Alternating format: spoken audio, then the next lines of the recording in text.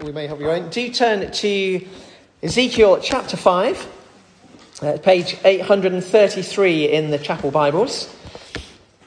833, and we're going to read. We started last week. We started this new sermon series in Ezekiel. So we're going to study the whole book of Ezekiel, all 48 chapters, over 13 Sundays between now and. I think it takes us to the end of May or the end of June because we're having a break for Lent and Easter. So each Sunday we're covering a number of chapters. So last Sunday we covered the first 3 chapters. This morning we're covering chapters 4 to 7. And obviously there's an enormous amount to try and cover in just a few minutes. So we're not going to read all 3 chapters, you'll be pleased to know. We're just going to read a bit of it and then try and unpack the whole sort of message. So I'm going to read this morning from Ezekiel 5, 1 to 17, and then the first 4 verses of chapter 7. So let me read those, and then we'll pray and try and explore all that's going on. And so here we go. Ezekiel chapter 5, verse 1. Now, son of man, take a sharp sword and use it as a barber's razor to shave your head and your beard. Then take a set of scales and divide up the hair. When the days of your siege come to an end, burn a third of the hair with fire inside the city. Take a third and strike it with a sword all around the city, and scatter a third to the wind. For I will pursue them with drawn sword. But take a few strands of hair and tuck them away in the folds of your garment. Again, take a few of these and throw them into the fire and burn them up. A fire will spread from there to the whole house of Israel. This is what the sovereign Lord says. This is Jerusalem, which I have set in the center of the nations, with countries all around her. Yet in her wickedness she has rebelled against my laws and decrees more than the nations and countries around her. She has rejected my laws and has not followed my decrees. Therefore, this is what the sovereign Lord says. You have been more unruly than the nations around you and have not followed my decrees or kept my laws. You have not even conformed to the standards of the nations around you. Therefore, this is what the sovereign Lord says. I myself am against you, Jerusalem, and I will inflict punishment on you in the sight of the nations. Because of all your detestable idols, I will do to you what I have never done before and will never do again. Therefore, in your midst, fathers will eat their children, and children will eat their fathers. I will inflict punishment on you and will scatter all your survivors to the winds. Therefore, as surely as I live, declares the sovereign Lord, because you have defiled my sanctuary with your vile images and detestable practices, I myself will withdraw my favour. I will not look on you with pity or spare you. A third of your people will die of the plague or perish by famine inside you. A third will fall by the sword outside your walls. And a third I will scatter to the winds and pursue with drawn sword. Then my anger will cease and my wrath against them will subside, and I will be avenged. And when I have spent my wrath upon them, they will know that I, the Lord, have spoken in my zeal. I will make you a ruin and a reproach among the nations around you in the sight of all who pass by. You will be a reproach and a taunt, a warning and an object of horror to the nations around you, when I inflict punishment on you in anger and in wrath and with stinging rebuke. I, the Lord, have spoken. When I shoot at you with my deadly and destructive arrows of famine, I will shoot to destroy you. I will bring more and more famine upon you and cut off your supply of food. I will send famine and wild beasts against you, and they will leave you childless. Plague and bloodshed will sweep through you, and I will bring the sword against you. I, the Lord, have spoken. Chapter 7. The word of the Lord came to me, Son of man, this is what the sovereign Lord says to the land of Israel. The end. The end has come upon the 4 corners of the land. The end is now against you, and I will unleash my anger against you. I will judge you according to your conduct and repay you for all your detestable practices. I will not look on you with pity or spare you. I will surely repay you for your conduct and the detestable practices among you. Then you will know that I am the Lord. Let's pray for a moment. Father, thank you for your word to us this morning. And Father, may we hear your words and hear what you want to say to us this morning. For we ask it in Jesus' name. Amen. So, as I said earlier, you sort of read that and you go, ouch. So let's try and unpack why Ezekiel is saying this. So just a little recap, if you weren't here last Sunday, Ezekiel has been called by God. In the first chapters of Ezekiel has this experience of coming into the presence of God, of being ushered into the holy presence of God. And at the end of chapter 1, when Ezekiel has this experience and this revelation of God's utter holiness, he falls face down. And then from that presence, God calls him and says, I'm going to give you a message, and it's a message for my people Israel, and you are just to deliver it. They won't want to hear it. They will reject it. They will persecute you. But regardless of that, whether they listen or they don't listen, I want you to give them this message.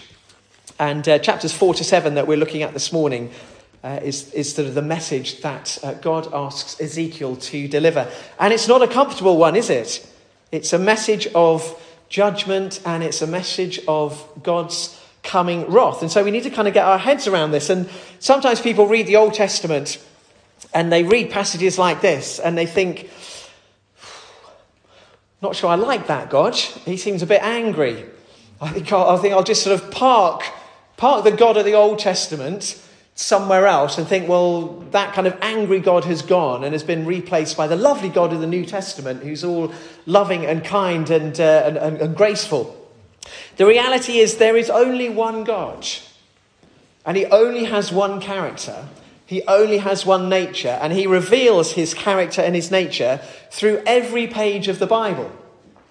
So it's the same God expressing himself, whether it's in the Old Testament or in the New Testament. And in the Old Testament, we read of the same, as we read from Exodus this morning, a God of compassion, a God who is gracious, a God who is slow to anger, who's everlastingly loving. That's the first, as I said, that's the first time God reveals his character. It's gracious and compassionate. So from beginning to end of the Bible, God is gracious and compassionate. His nature doesn't change.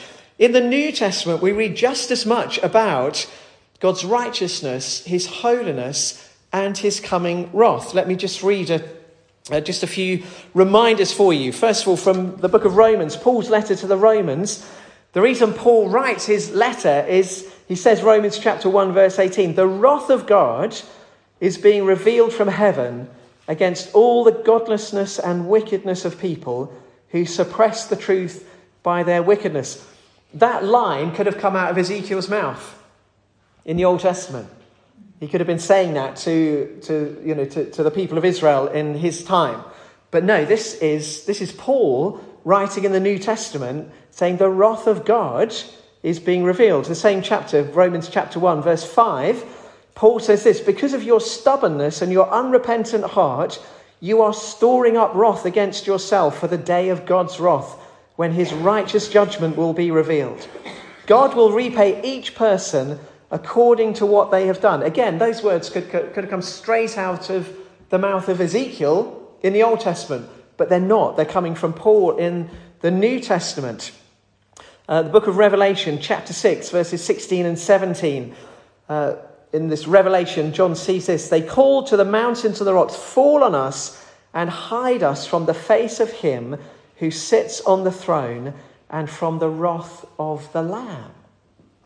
The wrath of the Lamb. Well, who is the Lamb? Who is the Lamb of God? Well, the Lamb of God is Jesus. And the book of Revelation talks about the wrath of the Lamb. Well, why is the Lamb wrathful? Why is Jesus? Well, it's all about righteousness and unrighteousness, and it's about the unchanging nature of God. He is utterly holy, and his holiness doesn't change, and that's why he cares about things that are unholy. Paul writes in 2 Timothy chapter 3 about the inspiration of Scripture, and he writes this to Timothy, his sort of young protege. He says, from infancy you have known the Holy Scriptures, And of course, the Holy Scriptures that Timothy would have known and had in his hand was the Old Testament, including this book of Ezekiel. So Paul writes to him and says, "From infancy you've known the Holy Scriptures, which are able to make you wise for salvation through faith in Christ Jesus. All Scripture, including Ezekiel chapter 5, is God-breathed and is useful for teaching, rebuking, correcting and training in righteousness, so that the servant of God may be thoroughly equipped for every good work." So God is the same, yesterday, today and forever. His nature is the same. It's never changed. From the beginning to the end of the Bible, he is a God of love, a God of holiness, but also a God of righteousness. And because of that, there are times when judgment falls, and ultimately God's wrath will fall on unrighteousness. That's the message of the Bible. And that's what Ezekiel has been called to deliver. And Ezekiel, we see from Ezekiel chapter 5 that this is God speaking. This is not Ezekiel speaking. This is not something Ezekiel has come up with. All through the chapter, we hear God's voice. Verse 5 of chapter 5. This is what the sovereign Lord says. Verse 7. This is what the sovereign Lord says. Verse 8. Therefore, this is what the sovereign Lord says. Verse 11. Therefore, surely as I live, declares the sovereign Lord. Verse 13. Then they will know that I, the Lord, have spoken in my zeal. And so it goes on. This is the word of God. So when we read this chapter, which is really difficult to read because it speaks about judgment and about it is the word of God. So we need to understand a number of things. Why is this judgment coming? Why is God so angry with his people? What's the character? What is the character of God? Is God angry in the same way that we are so often angry? And what's the effect of his anger? We need to sort of unpack this and understand it in order to understand the good news of Jesus and what God has done in Jesus that we benefit from. So first of all, why is God so angry with the people of Israel? This is his chosen people, his chosen race, the ones who are called to be a light to the Gentiles, the one through whom the message of his love and compassion will reach to the whole world. That's why we're here this morning, because that message of love as compassion has been proclaimed. Remember last week we were thinking about the false hope that the Israelites had, the people of God had. And remember that Ezekiel is writing at a time when God's people are in exile. They've been thrown out of the promised land. Most of them have been exiled from Jerusalem, including Ezekiel. He's writing from a place of exile. And they had this hope that whatever they did, however they lived, God would be for them. However they behaved, God would be for them. And there are various things that God has said in the Old Testament that they sort of misinterpreted. So, for example, in Psalm 132, verse 13, this is what it says. The Lord has chosen Zion, his chosen people, his chosen land, his chosen Jerusalem. He's chosen Zion. He's desired it for his dwelling. Jerusalem is the place of the temple. It's the place of God's presence. This is my resting place forever and ever. Here I will sit enthroned, for I have desired it. I will bless her with abundant provisions. Her poor I will satisfy with food. So people of the Old Testament, they read verses like that and many others where God has said, I've made Jerusalem, it's my resting place forever. And so they think, well, whatever we do, God will never abandon Jerusalem. He will never give it up. And so they've got into this mindset of, well, we can do what we like. God will always be for us. Remember I said last Sunday, it's one of the traps that we must avoid, and that so often people think, I believe in God. I believe God's out there. I believe that God's for me. It doesn't matter what I do. I can live life any way I like. God won't mind. Well, as we're going to see, God, he does mind because he cares. He cares. He does mind. And the people of God in Ezekiel's time, that's what they've got wrong. And that's why they're in exile, because they thought, well, it doesn't matter whether we bother offering sacrifices. It doesn't matter what kind of sacrifice, any old lamb will do. It Doesn't need to be a perfect, spotless lamb like the ones that God requires. So that's their false hope, and they're learning that actually God does care. In chapter 4 of Ezekiel, if you just sort of, if you want to just have a quick look, just skim through it, I'm not going to read it, but God asks Ezekiel to sort of do this prophetic action, to draw a plan of Jerusalem. He says, take a clay tablet and draw the city of Jerusalem on it, and then lay siege to it. And what Ezekiel is asked to do is basically lie on his side for 390 days in Jerusalem. So over a year, he has to lie on his side as a sort of symbolic action, and then for another 40 days. So the 390 days represent the years of rebellion of the northern kingdom of Israel, and the 40 days represent the extra years of rebellion of the southern kingdom of Judah. And for over a year, can you imagine sort of wandering around Jerusalem and there's this crazy character lying on his side with a clay tablet on which is drawn Jerusalem, and it's like set up siege ramps around it. And he's lying on his side. But it's all a kind of prophetic action of what God is going to do. And the prophetic action declares that judgment is going to fall on Jerusalem. So for over a year, I mean, poor bloke, can you imagine? Over a year, he's lying on his side. He just do his, get washed and go to the toilet. But basically for over a year, that's what God asks him to do. And he does it. And then he starts to speak in chapter 5. And it's all this kind of prophetic action of what God is going to do. But why? Why is God so angry with his people? Verse 5, this is what the sovereign Lord says.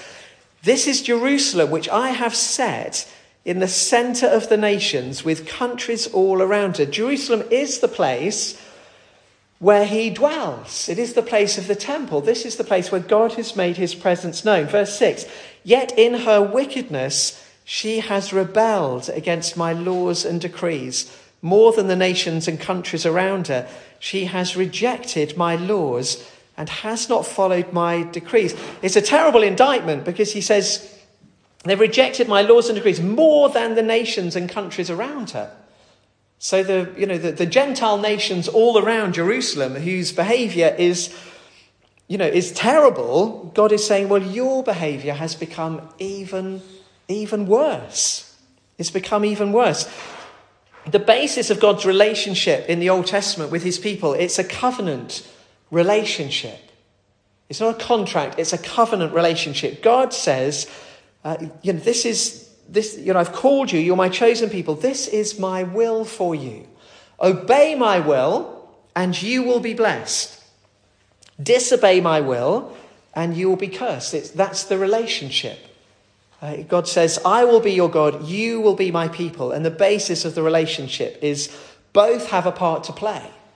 God has a part to play and the people of God have a part to play. And what has happened in Ezekiel's time, and the reason they're in this mess, is because they've just rejected God's ways. They've rejected his laws and his decrees. We get a little snapshot of what that actually looked like a bit further on in Ezekiel, which we'll come to probably in a couple of months. But we'll just have a little sneak preview. So in Ezekiel chapter 22, verse 7, we get this description of what has been going on amongst God's people and what's been going on in Jerusalem. Chapter 22, verse 7. In you they've treated father and mother with contempt. In you they have oppressed the alien and ill-treated the fatherless and the widow. You've despised my holy things and desecrated my Sabbaths. In you are slanderous men bent on shedding blood. In you are those who eat at the mountain shrines and commit lewd acts. In you are those who dishonour their father's bed. In you there are those who violate women during their period when they are ceremonially unclean.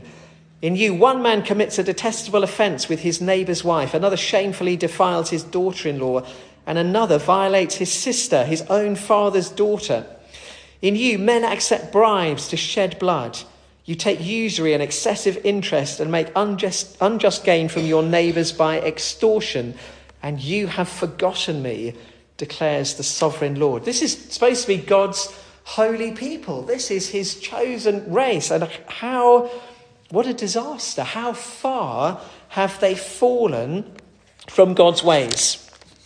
And the worst of it is that at the heart of it is the thing that is most offensive in God's sight. And the most offensive thing for God is that he is replaced with idols.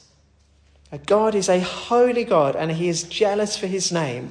And if we worship anything other than him, it is the thing that he finds most offensive. So chapter 5, Ezekiel, verse 9, because of all your detestable idols, I will do to you what I have never done before and will never do again. Because of your detestable idols, this is what is going to befall you. And none of it should have come as a surprise to God's people. God has gone to great lengths to explain to them the nature of their covenant relationship and the responsibilities that they have. So let me just read from Deuteronomy chapter 4, verse 23. So this is before the people of God have gone into the promised land. This is before they've even kind of crossed the border. God has promised them that they're going to inherit this promised land, a land flowing with milk and honey, a place he's promised it to Abraham. It's a place where they're going to dwell. But this is what he says, Deuteronomy chapter 4, verse 23. Be careful not to forget the covenant of the Lord your God that he made with you. This covenant relationship. Don't forget it. Do not make for yourselves an idol in the form of anything the Lord your God has forbidden. For the Lord your God is a consuming fire, a jealous God. So God spells it out. He says, look, I'm calling you into relationship with me. I'm going to lead you into this promised land that you can live in forever. But don't forget the nature of the covenant. If you worship idols, you will be in trouble, because the Lord your God is a consuming fire, a jealous God. Chapter 11 of Deuteronomy, verses 16 and 17. Be careful, or you will be enticed to turn away and worship other gods and bow down to them. Then the Lord's anger will burn against you, and he will shut the heavens so that it will not rain, and the ground will yield no produce, and you will soon perish from the good land the Lord is giving you. So before God has even led them into the promised land, he's basically saying, look, this is what will happen if you break your side of the covenant. This is what will happen if you worship idols. This is what will happen if you reject my rules and my laws. This is what will happen. You will end up losing your place in the promised land. You will end up being rejected from the promised land. Just one more, again, from Deuteronomy chapter 32, verse 15. So Jeshurun, which means Israel, grew fat and kicked. Filled with food, he became heavy and sleek. He abandoned the God who made him and rejected the rock, his saviour. They made him jealous with their foreign gods and angered him with their detestable idols. They sacrificed to demons, which are not God, gods they had not known, gods that recently appeared, gods that your fathers did not fear. You deserted the rock who fathered you. You forgot the God who gave you birth. So God he's angry because his people have rejected him. They've rejected his ways. They are worshipping idols. And if it's true in the Old Testament, then we need to learn from that as well, that God doesn't change. God is still jealous for his name. God is still holy. God is still concerned about unrighteousness. If we worship anything other than him, that is a real problem. So that's why God is so angry with his people, because they have rejected his laws and his decrees, and they've become even worse than the Gentile nations living around him, and God is concerned. So that's why God is angry. What about the nature of God's anger? Sometimes we read passages like this and we think, well, God comes across as being so sort of, cruel and vindictive, and it's almost like, the Israelites, they've just stepped out of line and God has just like smacked them down and, smiting them off the face of the earth. The minute they sort of step out of line. I know I've said this before, but God isn't angry in the way that we get angry. So often when we're angry, it's because something happens and we react not in a good way. The words that come out of our mouth are not good, and the things that we do, it's a reaction, and it's not a good reaction. And when we think about people being wrathful, often the image that has in our mind is of someone who's lost control and is lashing out. Well, God's wrath isn't like that. God's wrath is simply that he is holy and he cannot abide unholiness. It's just in his nature. He cannot do it. Even if he wanted, he just can't. God is holy. And ultimately, anything that isn't holy, his judgment will fall on. His wrath will fall on. It is just the way that it is. He cannot be anything other than that. So it's not that he's sort of flying off the handle. As we'll see, he's said to the Israelites time and time and time again, he's spelt it out to them before they enter the promised land. This is what I'm like. This is what I expect of you in our covenant relationship. And if you break the covenant, this is what will happen. So when we read in Ezekiel 5 of all of this stuff, it's not God suddenly just flying off the handle and losing his temper. He's just like, well, I told you that this would happen if you did this. Well, you've done that, and now this is happening. But God has been just amazingly patient. Chapter 4, where Ezekiel has this prophetic action of lying on the ground for 390 days and then for another 40 days, those days represent years. So when you look back at the Old Testament history, the people of God started to worship idols almost as soon as they got into the promised land.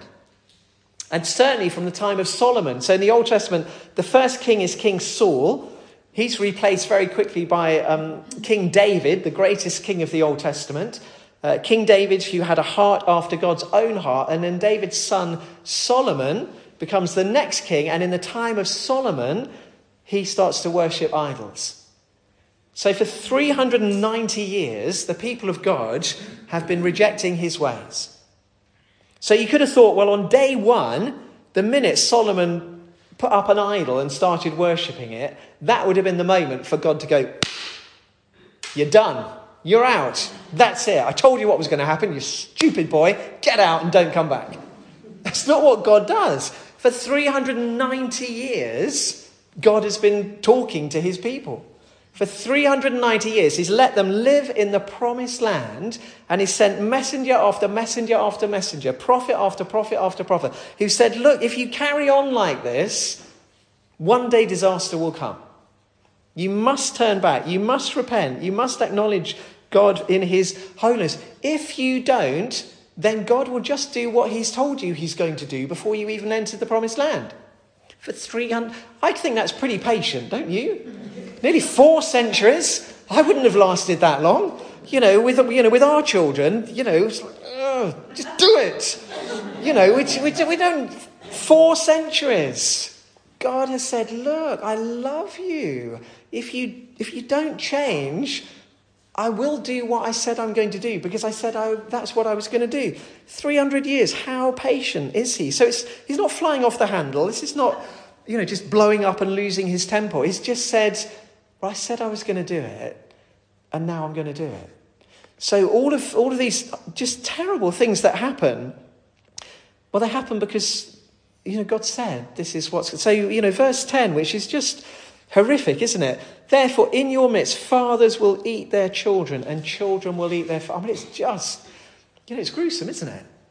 But God said 4 centuries before, even before that, he said, look, I want to bless you. I want us to be in this covenant relationship. And if you live in it, and if you obey my ways, you will be, you'll be blessed beyond words. But if you don't, this will happen. And now it's happening. Because God's wrath has to fall. He's been incredibly patient. But when his judgment comes, it is a terrible thing. And remember, I started by reading from, Paul's letter to the Romans. Why is Paul so passionate about speaking about the good news of Jesus Christ? It's because God's wrath must fall on unrighteousness. And the reality is we are unrighteous. We have fallen short of God's glory. We're all in the same boat. Paul writes in Romans, all have sinned and fall short of the glory of God. The people of God had fallen short of the glory of God. They rejected his ways. They were worshipping idols, and God's wrath and judgment falls on them. And Paul says that's our common condition, that we've all fallen short of God's glory. We are all unrighteousness, and his wrath must fall on that which is unrighteousness. So God's wrath and judgment must fall on us, and it will. And it will. No ifs, no buts. God's wrath has to fall on unrighteousness. There is no escape. God's intention is to purify his people. God's intention is to restore the covenant. The problem for Israel, and the reason they've got into this mess, is because they didn't believe that God would do what he said he was going to do. And the greatest mistake that we can ever make is read God's word and then think, well, God isn't going to do what he said he's going to do. Well, he is, and he does, because that's his nature. So we must make sure that we don't make the same mistake that the people of God did in the Old Testament. God cares just as much about unrighteousness. Let me just remind you of a few things from Paul's letters. 1 Corinthians chapter 6, Paul writes this: "Do you not know that wrongdoers will not inherit the kingdom of God? Don't be deceived. Neither the sexually immoral, nor idolaters, nor adulterers, nor men who have sex with men, nor thieves, nor the greedy, nor drunkards, nor slanderers, nor swindlers will inherit the kingdom of God." And that is what some of you were. Paul in Galatians chapter 5, verse 19, "The acts of the flesh," that is our human nature divorced from the nature of God, "are obvious: sexual immorality, impurity and debauchery, idolatry and witchcraft, hatred, discord, jealousy, fits of rage, selfish ambition, dissensions, factions, envy, drunkenness, orgies, and the like. I warn you, as I did before, that those who live like this will not inherit the kingdom of God." Ephesians chapter 5, verse 3, "Among you there must not even be a hint of sexual immorality, or of any kind of impurity, or of greed, because these are improper for God's holy people. Nor should there be any obscenity, foolish talk, or coarse joking, which are out of place. For you can be sure no immoral, impure, or greedy person has any inheritance in the kingdom of Christ and of God." God cares about how we live. He cares about our behaviour. He cares about our worship of idols. Galatians chapter 1, verse 8. Even if we or an angel from heaven should preach a gospel other than the one we preach to you, let them be under God's curse. Jesus said, "I am the way, the truth, and the life. No one comes to the Father except through me." That's the gospel. That's the good news. Paul says, if anyone is preaching to you a gospel other than what you accepted, let them be under God's curse. God cares about our behaviour. He cares about what we have done. Which is why what God has done in Jesus Christ is so, so important. God is holy. God is righteous. He cares about his character. He is jealous for his name. And his wrath his wrath will fall. And his wrath will fall on each one of us. But what do we read in the Gospels? What do we read in Matthew chapter 26, verse 39? Jesus in the Garden of Gethsemane. You see, God's wrath has to fall, but because God loves us so much, he found a way in which his wrath would fall on himself rather than on us. So Matthew chapter 26, verse 39, Jesus in the Garden of Gethsemane. Going a little further, Jesus fell with his face to the ground and prayed, "My Father, if it is possible, may this cup be taken from me. Yet not as I will, but as you will. May this cup be taken from me. What is the cup that Jesus wants to have taken from him? We read in Isaiah chapter 51, verse 17. Awake, awake, rise up, O Jerusalem, you who have drunk from the hand of the Lord, the cup of his wrath, you who have drained it to the dregs, the goblet that makes men stagger. It's the cup of God's wrath, the cup of his judgment that has to fall on unrighteousness.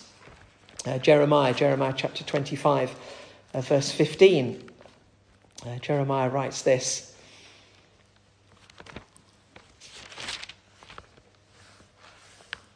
This is what the Lord, the God of Israel, said to me. Take from my hand this cup filled with the wine of my wrath, and make all the nations to whom I send you drink it. When they drink it, they will stagger and go mad because of the sword I will send among them. It's the cup of God's wrath that Jesus says he is taking on himself on the cross.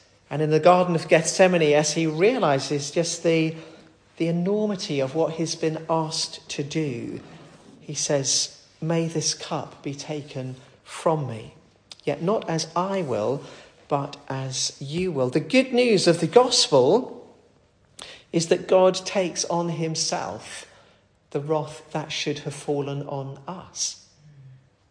That's the wonder of it, that God expresses his wrath on himself. Jesus on the cross takes on himself all of our wrongdoing, all of our unrighteousness, all the things that we get wrong and the mistakes that we make, and the times when we set God aside and we worship other things, when we come in repentance.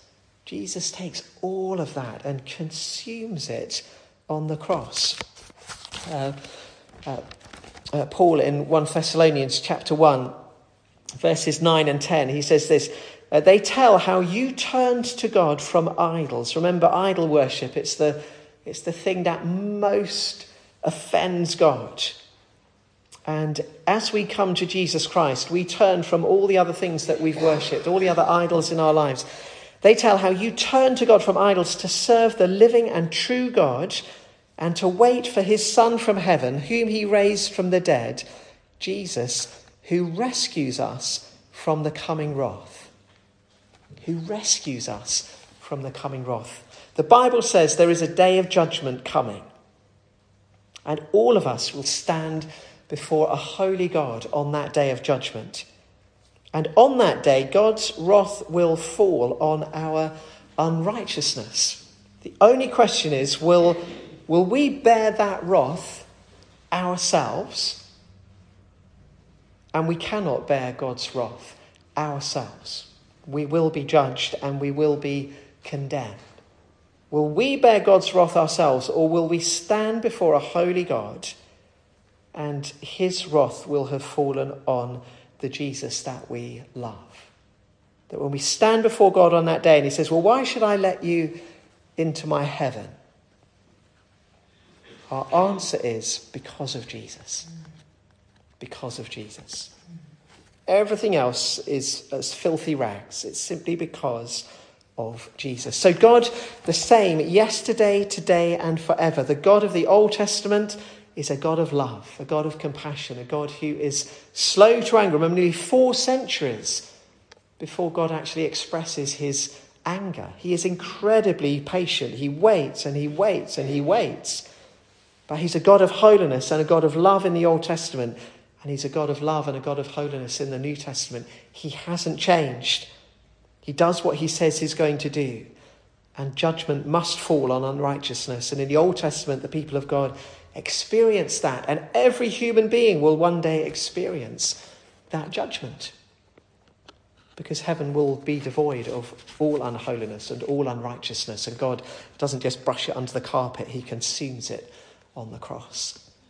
And as we come in a few moments and share around the tables in communion, we are being reminded of what God has done, of how he's expressed his love for us, that God found a way of his wrath falling on himself rather than on us. And it cost Jesus his life on the cross, his body broken, his blood shed for us. The most amazing thing about God's grace is that if we will respond to Jesus and accept what he's done for us, then God's wrath won't fall on us. It will fall on him. On that day of judgment, he will look on us as he looks on his son, Jesus Christ.